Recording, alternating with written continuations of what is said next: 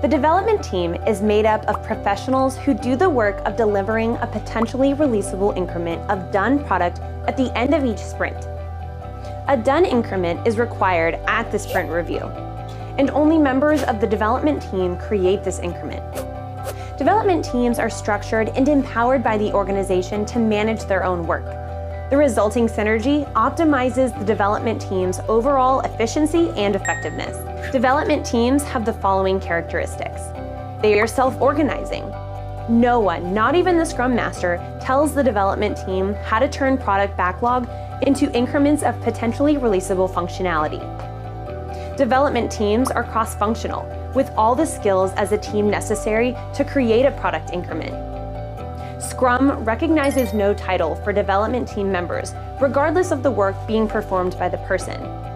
Scrum also recognizes no sub-teams in the development team, regardless of domains that need to be addressed like testing, architecture, operations, or business analysis.